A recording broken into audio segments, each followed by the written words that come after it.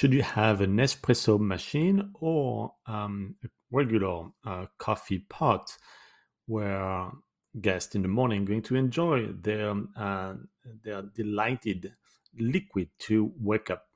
Well, it kind of depends on the property you're in, and also what you prefer, what you want guests to have.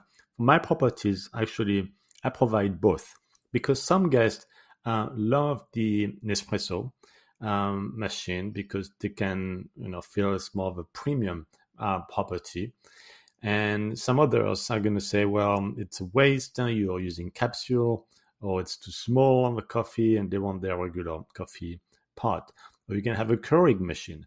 But I would not have an espresso and a Keurig machine. That's kind of an overkill, especially with all of the capsules, logistics. But you can certainly have both an espresso and a regular coffee pot. If you are in the US market, some locations you may see from your guest feedback that they prefer a Keurig because Nespresso may be too European. But guess what?